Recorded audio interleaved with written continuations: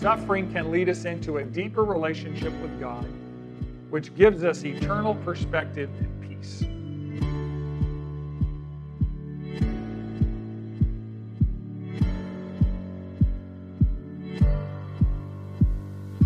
Welcome to the Manna Bible Lessons Podcast. Manna is a Bible study life group that meets at Valley Baptist Church in Bakersfield, California, every Sunday at 9:30 a.m. However, if you're listening from another part of the world, then we welcome you, and we invite you to stay tuned after the lesson to hear how you can submit your prayer request to be on our prayer sheet. Thank you for joining us, and now, here's Brad Hannock.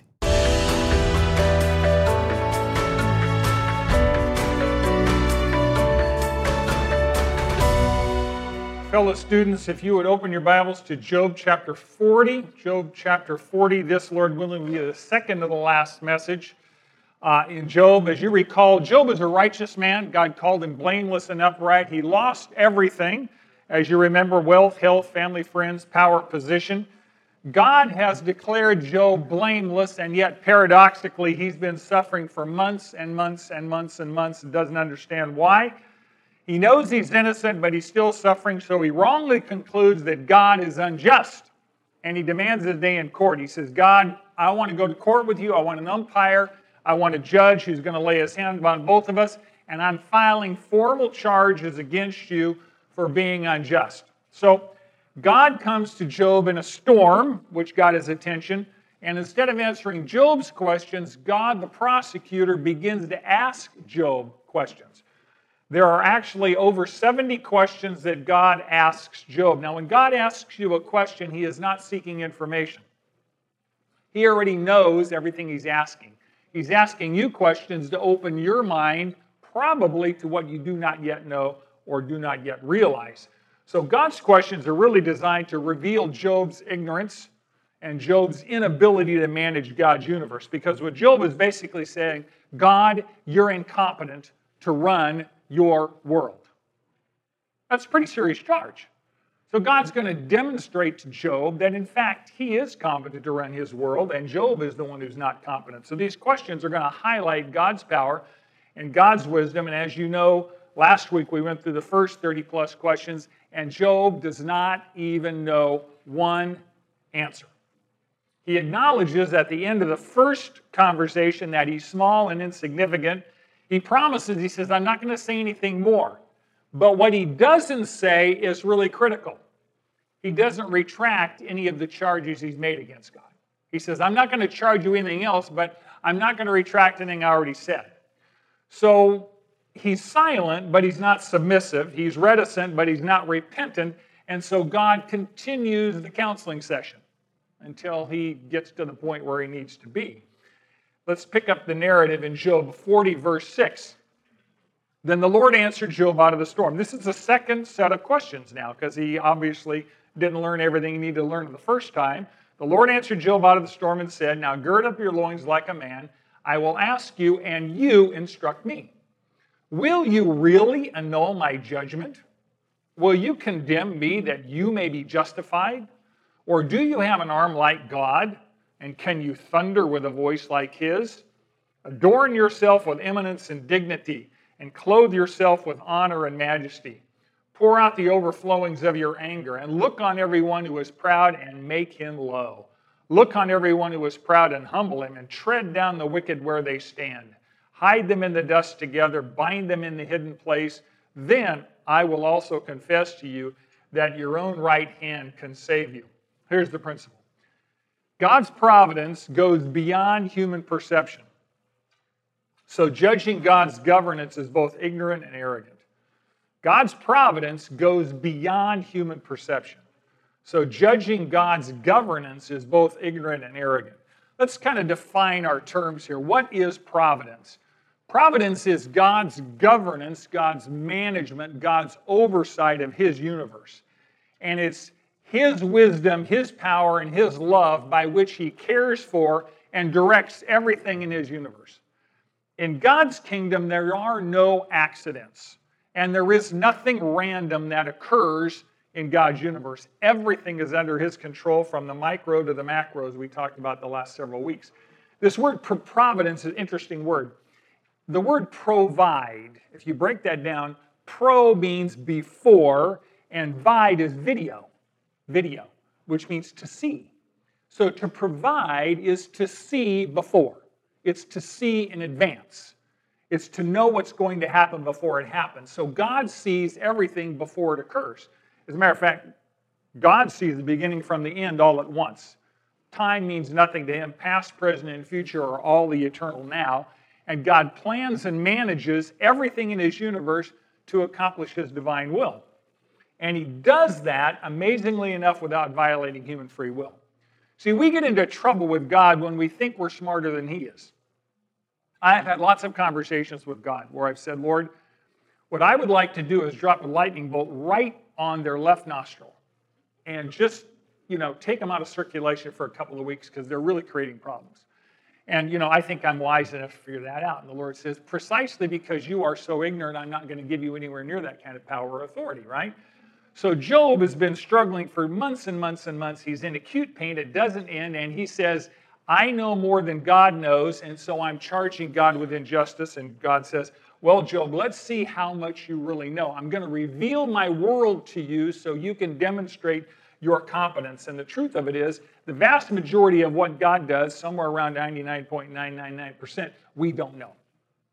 Because he operates in an eternal sphere. We see what he does, but there's a lot we simply don't know.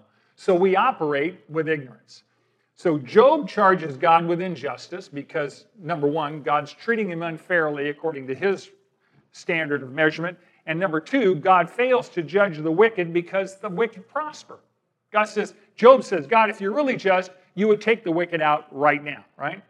So God says, Job, would you condemn me that you would be justified? In other words, you're going to exalt yourself higher than me.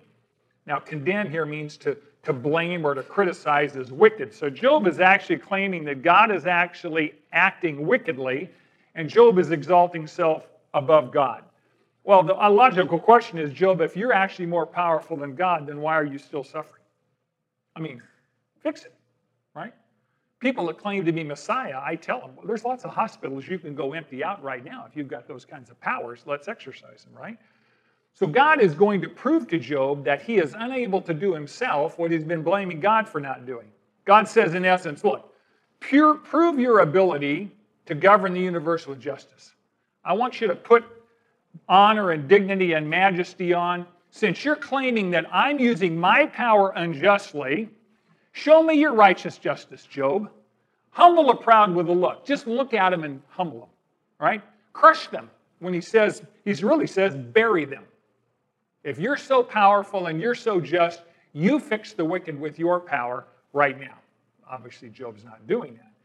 As a matter of fact, he says, Job, before you try and govern my universe, show me what you can do with only two of my creatures, Behemoth and Leviathan. All of chapter 40 and all of chapter 41, most of 40 and all of 41 are talking about these two creatures. And the identity of these two creatures has been obviously debated strongly. Some believe that they represent mythological creatures, or they represent the spiritual forces of chaos and darkness and pride and sin. But God is describing these creatures as real, living animals that he created and that Job was familiar with and knew about. So God's now going to give Job a description of two of his creatures, Behemoth and Leviathan, and he said, if you can't handle these two creatures, how can you handle my universe? Right? So chapter 40, verse 15. Behold now Behemoth, which I made as well as you.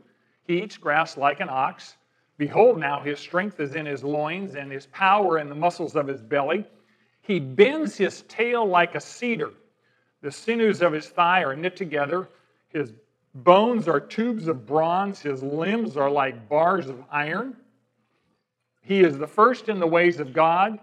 Let his maker bring near his sword. Surely the mountains bring him food, and all the beasts of the field play there. Under the lotus plants he lies down. In the covert of the reeds and the marsh, the lotus plants cover him with shade. The willows of the brook surround him. If a river rages, he is not alarmed. He is confident, though the Jordan rushes to his mouth. Can anyone capture him when he is on watch? With barbs, can anyone pierce his nose? So This is a description of this creature, behemoth. It's a transliteration of a Hebrew word that means colossal beast or super beast, right? Beasts always mean wild animals. So this animal is an herbivore, not a carnivore or an omnivore. He eats grass like an ox does. And this animal is extremely heavily muscled. The loins, of course, are the hips and the pelvic regions, and the belly is the core of the body. It connects, we call it the core, it connects the arms and the legs. And he uses terms like iron, extremely strong, huge, bends his tail like cedar, like a cedar tree. A cedar tree is not a small tree. If you've got a tail like a cedar tree, you're obviously a very, very large animal. Massive size, massive strength. Tail that size could be used like a weapon. God says, this animal I created has bones that are like tubes of bronze and limbs like bars of iron. We're talking about a skeletal structure that is massive. God furthermore says this animal is first or chief in the ways of God. It's indicating to me that this might have been the apex land creature in God's creation. So when you think about that, this great size would require, I guess in today's description, a four-legged support system that would look like an elephant. Elephants' legs are massive, big pads, strong skeleton, large diameter legs. So this is a very, very large creature. And it says, further describing him, it says, the mountains bring him food. We're going to get into a little bit here in a second, but this may indicate that plants are floating down a river, down a mountain into a river plain, and this animal seems to prefer to live in or near the water, which makes sense. If you're a really, really heavy animal, you love water because it's buoyant. It supports your weight at that point. So this is probably a semi-aquatic creature. Lotus plants, reeds, marsh, brook, river, they all indicate the scene that this animal lives and eats while partially submerged or at least under shade. So there's quite a lot of commentary about what is this creature. Obviously very large, very massive, and the three that most commentators describe are either the hippo, the elephant, or an extinct animal such as some kind of dinosaur. Now it's clear from the creation account in Genesis that God created obviously all the animals and man simultaneously, within very, very close sequence, same day. So it's very clear that dinosaurs and people coexisted on Earth, and we could get into a lot of timing, which we'll deal with at a later date. But your typical commentator believes that God is referring to a hippopotamus because it lives in the water, it's got a large mouth, all those things. The challenge with my understanding of this is the hippo does not have a tail like a cedar tree. The hippo's got a little squiggly like pigtail. There's not much to it at that point in time. Elephants do like the water, but they spend most of their time on their land, and an elephant tail is also not like a cedar tree, right? So some have suggested this might be a dinosaur, like a sauropod. A sauropod is your typical plant-eating, long neck, long tail, four-legged plant eater. And this animal is described as lying down and being shaded by lotus plants. I don't know how big lotus plants were back in Job's era, but today they're pretty small, 4 or 5 feet. So, that would maybe contraindicate a large dinosaur. A river rushing into the mouth of this creature would indicate a large mouth in the water, which the hippo certainly has, right? They love to be in the water. And, of course, the sauropod's neck would elevate its mouth above the water. The chief issue here between these two is the hippo weighs about 4 tons. It's about 8,000 pounds. It's a big animal. But it's only about 5 feet high at the shoulder. It's not a very, very tall animal, so it's nowhere near the largest creature that God ever made. Sauropods are an interesting form of dinosaur. We would call them Brontosaurus or things like that. There's a lot of variety of them. And they range from about a half ton on the small side to about 80 tons on the large size. Matter of fact, the largest sauropod skeleton, they just discovered this down in Patagonia in Argentina in 2014, no surprise, was named Patagonia Titan. Well, found in Patagonia, right? It had a femur bone. The femur bone runs from the hip to the knee. This is your femur. The femur bone on this animal is 8 feet long. And I've seen pics of it, and it's like a tree trunk. It's absolutely massive. And God says, can anyone capture this animal or pierce his nose? Well, Egyptian pharaohs killed hippos on a routine basis with spears. So you look and go, I don't know. It sounds like no one can kill this animal, at least no human in Job's era could. So maybe the hippo doesn't work. So it may be describing a large species of hippo that's now extinct. There's a lot of animals we have that are now extinct. We have fossils of ground sloths in Latin America that are 9 feet long and weigh over a ton. Today's sloth weighs 20 pounds and hangs in trees. So there's a rather large variation. So it's distinctly possible that there is some kind of a hippo or some kind of dinosaur we simply don't know about yet at this point in time. At any rate, behemoth is an animal that Job can't control, can't capture, can't kill, can't domesticate, and God says, look, if you can't even deal with one of my creatures, Job, what makes you think that you're smart enough or strong enough to judge the way I run my universe? Just saying. Next, God refers to Leviathan. Go to chapter 41. And this entire chapter is describing, or most of this chapter, this particular creature. And God starts by saying in verse 1, can you draw out Leviathan with a fishhook? Or press down his tongue with a cord? Can you put a rope in his nose? Or pierce his jaw with a hook? Can you fill his skin with harpoons? Or his head with fishing spears? Lay your hand on him. Remember the battle. You will not do it again. No one is so, your first battle will be your last one. No one is so fierce that he dares to arouse him. Who then is he that can stand before me? Who has given to me that I should repay him? Whatever is under the whole heaven is mine. So the word Leviathan literally means to twist or to coil. It means the sinuous one.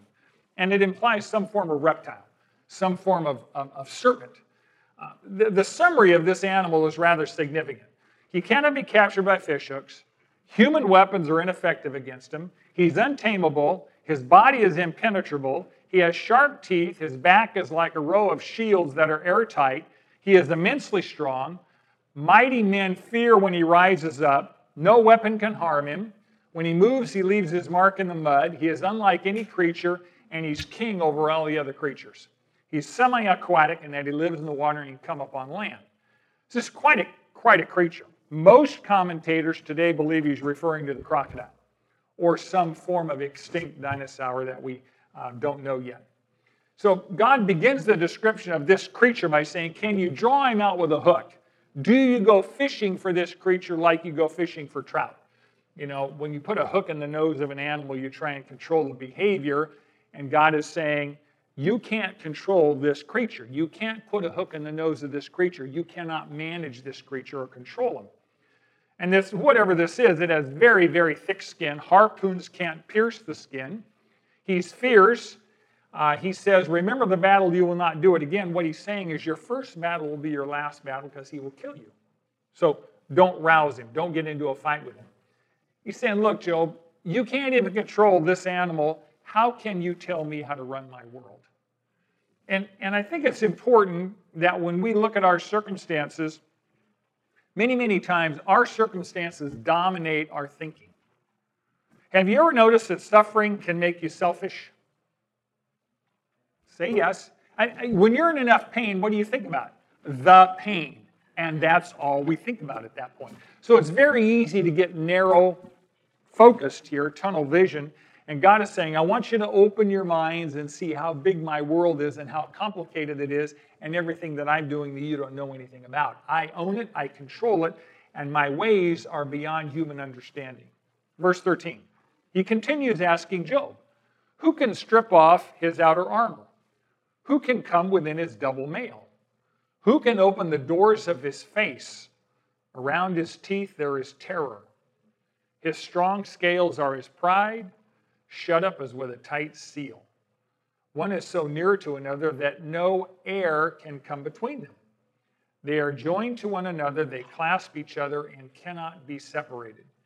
His sneezes flash forth light, and his eyes are like the eyelids of the morning. Out of his mouth go burning torches. Sparks of fire leap forth. Out of his nostrils smoke goes forth as from a boiling pot and burning rushes. His breath kindles coals, and a flame goes forth from his mouth. So this creature has skin that is literally airtight. It's like airtight metal. armor. You can't skin him, and you can't pry open his mouth because they're filled with sharp teeth. When they say his eyes are like the morning, it's interesting poetry. I want you to think of a crocodile underwater. When a crocodile surfaces to the surface, what's the first thing you see? The two eyes. And what do you see? You see these two little half moons or half suns. They come up. How does the sun come up over the hills? You see it not all at once. You see just the rim, and then you see a half of a sun and 3/4 and the whole thing. So he says this crocodile or this animal, when it surfaces, the first thing, your nose, breathe, and the eye bulges. So he's indicating that his eyes are like the morning. It's utterly intriguing that he refers to this animal as seemingly capable of producing fire, which is utterly interesting. There are references to dragons in almost every culture. And many of them we call myths, but it's fascinating that they seem to be ubiquitous and almost universal. Some commentators on Job believe that God is simply using hyperbole. I mean, he's using this language in this poetic section not as literal descriptions, but as a poetic description to make Job understand the point about the power of these creatures. Commentators who believe that Leviathan is a crocodile explain this fire. They use Lewis Warren Wiersbe says, when the crocodile churns up the river and blows out water, the sun reflects from its vapor and it looks like smoke and fire from the crocodile's mouth. There are legends of dragons throughout history and throughout the world. Dragons are unique animals, as we learned from Shrek, in that they can breathe out fire, right? They also like donkeys, right? You know, the most miraculous thing about Shrek is the donkey never got eaten. That's amazing. Love between a dragon and a donkey. That takes a miracle. So they can breathe out fire. Now, what we do know, at least today, that's an anatomical impossibility due to the temperature of fire. The minimum ignition temperature for fire to burn wood is 392 degrees Fahrenheit. We don't know of any animal anatomy today that can manage 392 degree Fahrenheit temperature in their mouth, as is so often the case with the dragon. But it's interesting that when you see a myth or a legend across cultures and across times, many times it reflects some altered version of a past reality. So it's an ongoing mystery as to the origin of this universal story of dragons, but nonetheless, it's intriguing. But God is not limited by us. God creates some fascinating creatures. God has one that uses explosives as a defense mechanism, and you probably know it's the Bombardier Beetle. It has the ability, this beetle it mixes hydrogen peroxide and hydrochloroquine along with inhibitor chemicals. There's two enzymes called catalase and peroxidase, for those of you that are into that. It allows the beetle to fire boiling hot, noxious gases into the face of their enemies, kind of like tear gas. And the temperature of this gas mixture is 212 Fahrenheit, which is the boiling point of water. So if you had a tear gas in your eyes at 212, it'd probably get your attention. There's also a species of eel in the Amazon that they've measured. It generates electricity. It's got a whole set of plates along the rear of the tail. And of course, the head is the positive, the tail is the negative. So when you get that connection going, this thing will generate 860 volts of electricity. 860. Now, if you put your hand in your socket at home, it's 110. So this is probably 5 times as much. Fortunately, this thing only generates 1 amp because 10 amps will kill you stone dead. But we have records of people being killed by one of these things. And I've seen a number of things on nature videos where you get an animal and the eel is shocking it, and it's pretty astonishing. So the point here is God has the capacity to create creatures far beyond our ability to comprehend. And we're still discovering species all over the world at this point in time. God also describes Leviathan as unconquerable, verse 26. The sword that reaches him cannot avail, nor the spear, the dart, or the javelin. He regards iron as straw, bronze as rotten wood. The arrow cannot make him flee. Sling stones are turned into stubble for him. His underparts are like sharp potsherds. He spreads out like a threshing sledge on the mire. He makes the depths boil like a pot. He makes the sea like a jar of ointment. Behind him he makes a wake to shine. One would think the deep to be gray-haired. Nothing on earth is like him, one made without fear. He looks on everything that is high. He is king over all the sons of men. Whatever this creature is, his armor, his skin, is impervious to swords, spears, darts, javelins, arrows, slingstones. So there's no human weapon, at least at that point, that was able to harm him. It is interesting, he says, the hide of the underbelly is jagged. So when he walks, he leaves marks that look like a threshing sledge. Now, a threshing sledge back in the day was like a harrow. You had these heavy wooden platforms, and you had sharp rocks, and they would literally drag them through the soil to break it up. You know what a harrow looks like? Say yes. Humor me. Anyway, it would drag through, and it would leave marks, like dragging a pencil through clay. The harrow looks like this. And they're saying when this animal walks through, that's the kind of marks they leave through the mud. And you can see where he had been by looking at the marks, which leads us to believe that he was a semi-aquatic animal. And that's why a lot of people believe he was probably the Nile crocodile, which is a rather large croc. He swims so fast that he stirs the water up. He appears to be boiling and foamy. He leaves a shiny wake with white caps. And it looks like white hair. That's why they use the word gray hair, white caps. This is poetry. You have to kind of go with it, right? He's unique on earth. He has no fear, and he has no natural enemies. Except proud people fear him. So even humanity fears this animal. So God says to Job, look, you say I'm not just. You say I'm not exercising my power rightly. You cannot humble haughty and wicked people, but this creature, Leviathan, can humble you. You're not as smart or as strong as you think you are, Job, just by way of perspective. If you can't even subdue two of these creatures, how can you be competent to judge me and tell me how to run my universe? Verse 42, verse 1, now lists Job's second response to God. Job's first response came in chapter 40, and remember he said, I'm going to shut my mouth up, but I don't retract anything I've said. In chapter 42, we see a completely different mindset.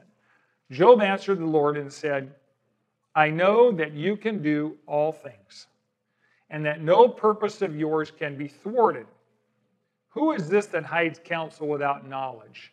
Therefore, I have declared that which I did not understand, things too wonderful for me which I did not know. Hear now, and I will speak. I will ask you, and you instruct me. I have heard of you by the hearing of the ear, but now my eye sees you.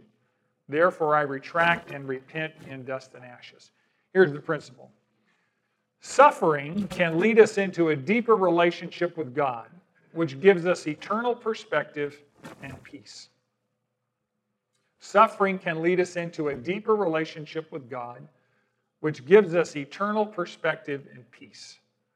So the first rebuke, Job says, I'm finite, what can I reply to you?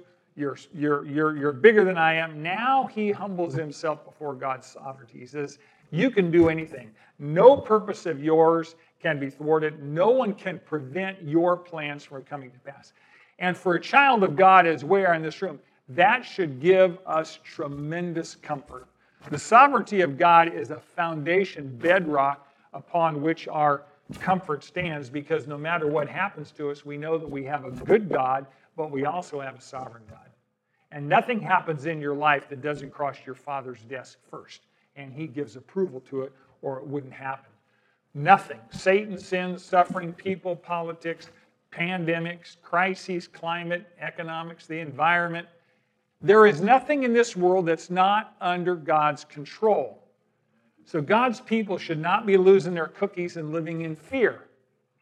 You would expect the world to live in fear. People that want to save the earth at all costs, I don't disagree with the motive to be a good steward of the planet. God gave us the planet and we're accountable for how we treat it. But this ain't home. This planet is finite and it has an expiration date. 1 Peter tells us that God is going to burn it up, which means you do not want to be here when that occurs, right? You want to be out of here in heaven at that point. So we as Christians need to remember the sovereignty of God to control all things, and that should give us peace in the middle of an uncertain planet and an uncertain power structure, uncertain politics. All of those are uncertain, but God is always accountable, right? So Job had not only seen God's power, he'd now seen God's goodness. He had seen how God cares for his creatures, how God cared for him, and he says, God, I opened my mouth about which I didn't understand. Here's one of our problems as humans. What we do know is an infinitesimal fraction of what we don't know. Would you agree? What we do know is only a small fraction of what we don't know. Our ignorance is far larger than our knowledge. However, we often don't know what we don't know. We're ignorant of our ignorance. And so therefore we make decisions thinking that what we do know is all there is to know.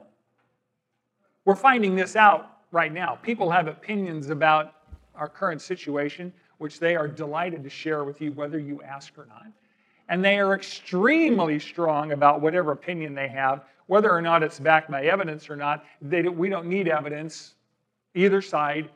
Both sides are guilty of this. I've made up my mind, don't destroy me with facts, because we assume that what we do know is all there is to know. Therefore, anybody who disagrees with it is obviously ignorant and stupid and wicked, nonetheless. So tolerance is the ability to live with people in peace who may strongly disagree with you. That character trait is sadly lacking. We have redefined tolerance to, if you don't agree with me, you are evil and wicked and stupid, right? That's not tolerance. That's uniformity. That's not unity. It's like a young person who doesn't understand most of life's problems. You know why? Because they live at home. And when you live at home, who solves the problems? Mom and dad solve most of the problems before you even figure out that there is a problem. So when you're 16, you think the world is fixable. Everything is fixable. I mean, it's just do it, right? You don't understand the nature of the problems because mom and dad are your buffers between you and reality.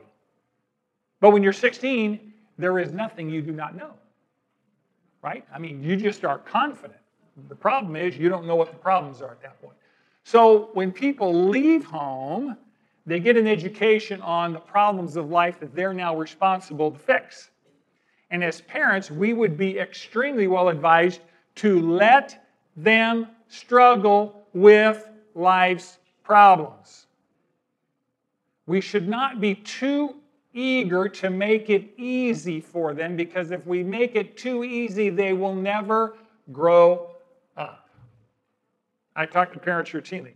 My kid, blah, blah, blah, I can't believe they don't know this or that. And I said, well, how old are they, 42? Well, what are you doing? Well, I paid their rent, I paid their car. I said, of course they're not going to grow up. They don't have to. Right? I mean, if you give them a credit card at 27, they can sit in the bedroom and pull down iPods or whatever it is they're listening to and never have to go out and do something. Come on. See, God lets us struggle because he wants us to mature. He wants us to grow. Trust him. So Job had no idea of the complexity of the problems that run in the universe. May I submit to you that you and I have no idea of the complexities of running the universe. If God can manage his universe, as we talked about last week, I think he can manage your in-laws, right? So Job thought that his view of the world and his view of God was accurate. Well, when God did conform to his demands, he accused God of wrongdoing, but he was operating from ignorance because most things in life he did not know and he didn't have the humility to acknowledge it. So when God revealed to Job just a small part, an infinitesimal part of what's required to manage his universe, Job realized, whoa, these problems required to manage this are far bigger than I ever dreamed, and God is infinitely wiser and stronger than I thought. He says, God, you've shown me things too wonderful for which I did not know. Remember a couple of weeks ago we said the beginning of wisdom is acknowledging your ignorance. Well, Job's now doing that. He humbles himself and he says, God, I've been proud and self-centered. You are the center and you always do what's right. And therefore, God, I will ask you and you instruct me. Instead of me telling you how to run your universe, I'm going to ask you to instruct me how to run my life. So he acknowledged, God, I flunked your exam. You gave me 70 questions. I didn't know any of them. I guess I need to be taught by you. So now he saw God accurately. So now he's starting to see himself accurately in his situations. And he says, God, I heard about you by the hearing of the ear. But now my eye sees you. He has a new vision of God. You know, hearing about God secondhand is very, very different from knowing God by firsthand experience. Would you agree? It's like marriage. Before marriage, you have lots of ideas about what marriage is like, or how it should be, or how it's going to be for you. You are going to do this so much better than your parents or your grandparents. I mean, you are going to blaze a new trail and make a marriage that the world has never seen before, right? And once you get married, now you don't know about marriage. You know marriage from firsthand blood and guts experience, right? And your spouse passes gas and drools when they sleep and all this other stuff. That's the real world, right? That you live in at that point. So now you know about marriage. You don't know about it. You know it by direct experience. And your knowledge base changes. And hopefully it leads to some humility. That maybe mom and dad and grandparents were struggling with issues at that point in time that I didn't know about when I was 10 years old. You know, it's like hearing about somebody. If you had heard about somebody, read about them, and they were a famous person, that's an entirely different ballgame than them saying, you know, let's travel together for a week. You can just hang out with me for the next 168 hours. At the end of that period of time, you are going to know that person from firsthand experience. That's what Job is talking about. I heard about you, but I didn't know you. So knowing about God's intellectual. You want to know about God? He's told us here. Whatever you need to know about him, he's written it down, and you can understand it in plain English, right? It's accurate. It's not exhaustive, but it's accurate. It tells you true truth about God. Knowing God is experiential, and it's relational. And it begins at the moment of salvation. We know God personally how? Through Jesus Christ, his Son, right? John 14:9, Jesus said, he who has seen me has seen the Father. You want to know what God the Father looks like? Look at Jesus the Son. He is the exact representation of his nature, right? John 10:30 says, I and the Father are one. So we know what God is like by looking at Jesus the Son, God come in the flesh.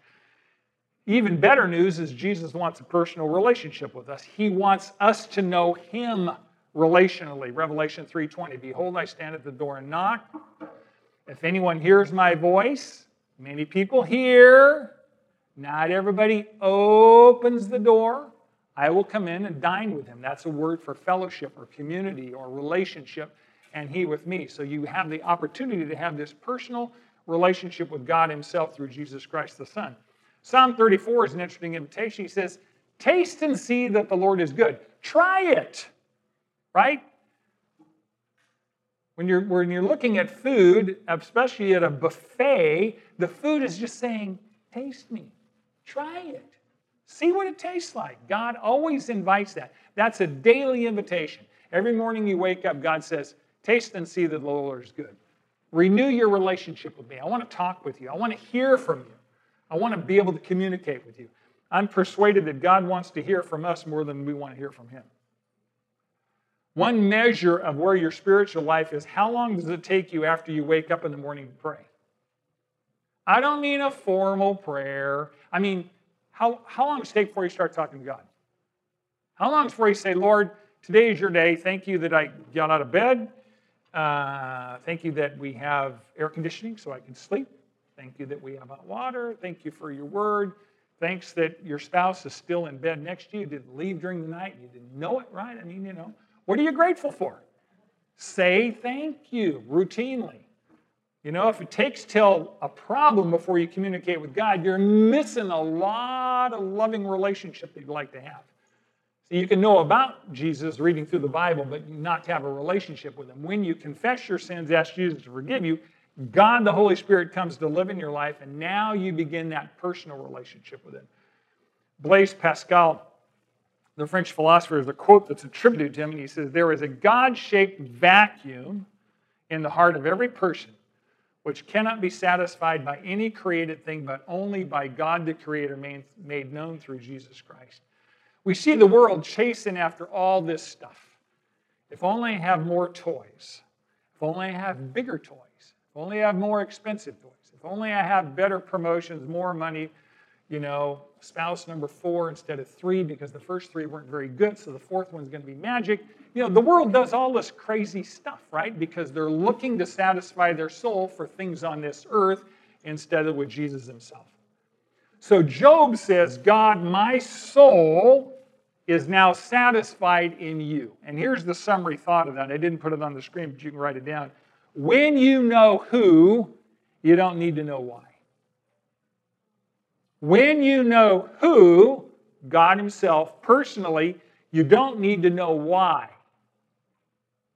See, we want God to tell us why. Well, if God told us why, we wouldn't comprehend it. We're not that smart. He's looking at eternity. We can't comprehend eternity, right? But when we know who, if we have a relationship, when you were a little kid, I'll never forget, I was a little kid, we swam in the canals because we didn't have a pool, right? We were poor. And my dad took me in the canal, and we were in deep water, 5 or 6 feet, and I was terrified because I couldn't swim. All I know is hang on to his neck. I didn't need to know how to swim. I needed to know that Dad was going to keep me safe. That's all I needed to know.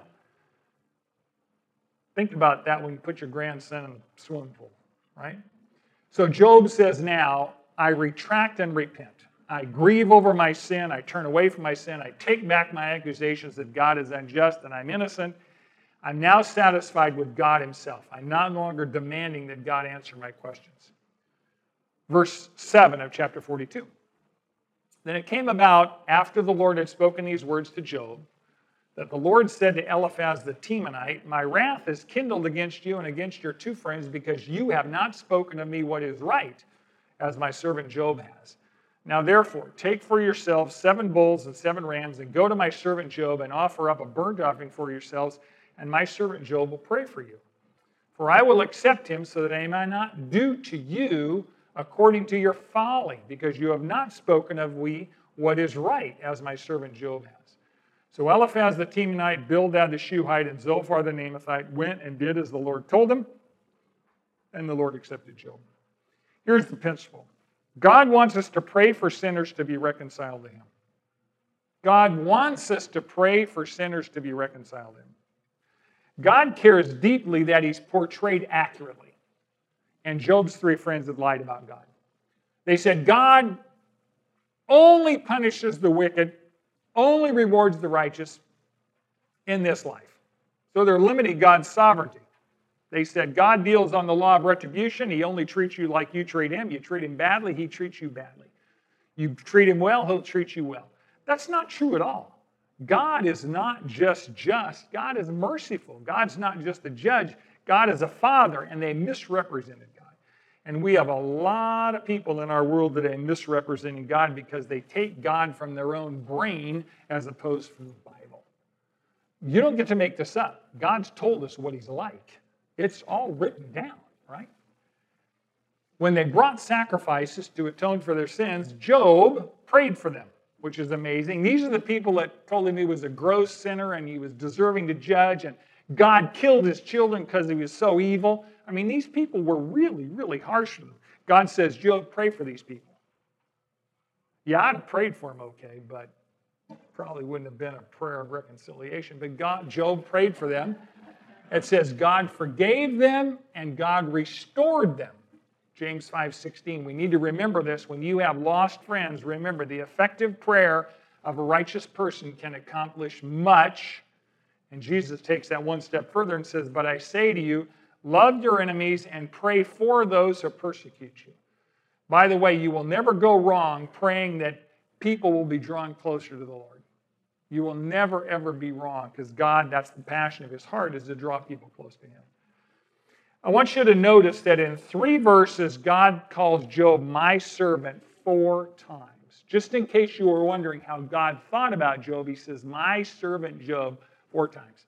Now, that's the highest praise possible in the Old Testament. My servant so-and-so. That is tremendously. God is vindicating Job's righteousness to his friends, and it says God accepted Job after he prayed for his three friends, which is utterly interesting. Job confesses his own sin, but it says God accepted him after he prayed for his three friends. Now, if you're praying for people who have desperately hurt you, what does that tell you? Your heart's changed. You now see them like Jesus sees them, right? It's a good model for us to pray for our enemies, pray for those who harm us. So God accepted Job's confession, restored his relationship. What's utterly interesting is earlier in this book, Job had said, God, we need a mediator, somebody between you and me, someone who's going to intercede for us. Now God calls Job to be a mediator. Job prays for his friends who are separated from God. So he wanted a mediator. God says, you're the mediator. Pray for him. And then he restores him. The other thing that's interesting, when was Job's trial over? When God said it was over. See, we want the formula. God, if I just do da-da-da-da and da-da-da-da and da-da-da-da, then it will be over and my life will be easy street. All comfort, health, and wealth, right? No. Your trial will be over when God says it's over. And by the way, just to encourage you, just because you're done with this trial doesn't mean it's the last one in your life. There's more coming. But that's under the good, godly, loving hand of your Father who wants us to grow spiritually. And He knows what we need. And He says, I will never leave you or forsake you. 42:10. And the Lord restored the fortunes of Job when he prayed for his friends. When he prayed for his friends. And the Lord increased all that Job had twofold. Then all his brothers and all his sisters and all who had known him before came to him and ate bread with him in his house, and they consoled him and comforted him for all the evil that God had brought unto him, and each one gave him a piece of money and each one a ring of gold. Now my cynical little brain looks at that and goes, of course you show up when the problem's over, right? You come and, I'm so sorry you had all this trouble. I'm sorry, that's just Brad talking. That is not inspired. That's just me, just saying. Verse 12, let's go back to the word. And the Lord blessed the latter days of Job more than his beginning. And he had 14,000 sheep, 6,000 camels, 1,000 yoke of oxen, 1,000 female donkeys. And he had 7 sons and 3 daughters. And he named the first Jemimah, the second Keziah, and the third Keren-Happuch. Okay. And in all the land no women were found so fair as Job's daughters. And their father gave them an inheritance among their brothers. And after this, Job lived 140 years and saw his sons and his grandsons 4 generations. And Job died an old man full of days. Here's the principle. Our relationship with God is restored when we repent. But some things in our lives may not be healed until heaven. I wanted to say will not be healed until heaven, but I'm not that sure. But truth is, there are things in our life that will not be healed until heaven. The Lord is going to ordain that you are going to live with whatever you're dealing with now until glory. Now, you don't know what those are, so we trust Him a day at a time. We continue to pray for restoration and healing, but it's up to Him when that happens and how that happens. So after Job spiritually restored his relationship with God, he's now physically restored to health, and he's socially restored to his family and friends. And they brought him gifts, which he used to purchase breeding stock. And that's how he got his second herd. They brought him enough gifts and animals, etc., so we rebuilt the herds. And God doubled Job's earthly wealth in flocks and herds. Believe it or not, he was reconciled with his wife. We don't know how long they were out of pocket. It sounds like several months. When he was suffering, she was not around. She's not mentioned at the beginning of the book. She's actually not mentioned here, other than the fact that he had 7 sons and 3 daughters, and we know he was monogamous at that point, so we assume it's with the same woman. And since his other 10 children were living in heaven, Job has 20 children, 10 at another location, 10 on earth. 20 children, doubled his family size. Jemimah means handsome as the day, or dove, like Dove soap, right? Jemimah. Keziah means perfume. It's a cinnamon-like spice, cassia. I don't know what that is, but apparently it was a lovely perfume. And Keren-Happuch means horn of antimony or flask of color. Antimony was a substance they used in makeup. It's like mascara, I'm told. No personal experience with that, but that's what I'm told. So all these names indicate beauty and fairness. And remarkably, Job gave them an inheritance with their brothers, which was very unusual. It was male primogeniture at that point in time, so brothers, men inherited land, and he gave them an equal share of the inheritance at that point in time. So Job is clearly generous and clearly compassionate. And it says after this, he lived 140 years. So if it was 70 years at his trial, which seems reasonable, he lived about 210 years. It says he died an old man and full of days. The word full of days is interesting. It's used in the Old Testament, not so much the quantity of life as the quality of life. If you die full of days, what it means is you fulfilled God's plan for your life no matter how many days you have had. And God uses that a couple of times, that so-and-so died and they were full of days. So the lesson for us there is, obviously, no matter how many days you're given, make sure you use each one to the full for the glory of God. Okay, let's summarize. This is not our last lesson on Job. I plan on doing a summary of the entire book called Lessons from Job, so we'll get to that. But anyway, the summary from today's lesson, point 1, God's providence goes beyond human perception. So judging God's governance is both ignorant and arrogant. Very important we understand that God operates beyond what we understand or comprehend. Number 2, suffering can lead us into a deeper relationship with God, which gives us eternal perspective and peace. Number 3, God wants us to pray for sinners to be reconciled to Him. That's not just us to be reconciled, but it's people we know and love who need to be reconciled to God. God encourages and even commands us to pray for them. And number 4, our relationship with God is restored when we repent. That spiritual relationship, that sense of brokenness over sin, that's restored instantly. When you repent, you're instantly reconciled to God. But that doesn't mean everything in your life is suddenly going to be fixed. Matter of fact, some things we're going to live with until glory. Okay. Thank you for listening. You are extraordinarily attentive. This has been a rich lesson. Now that you know, do.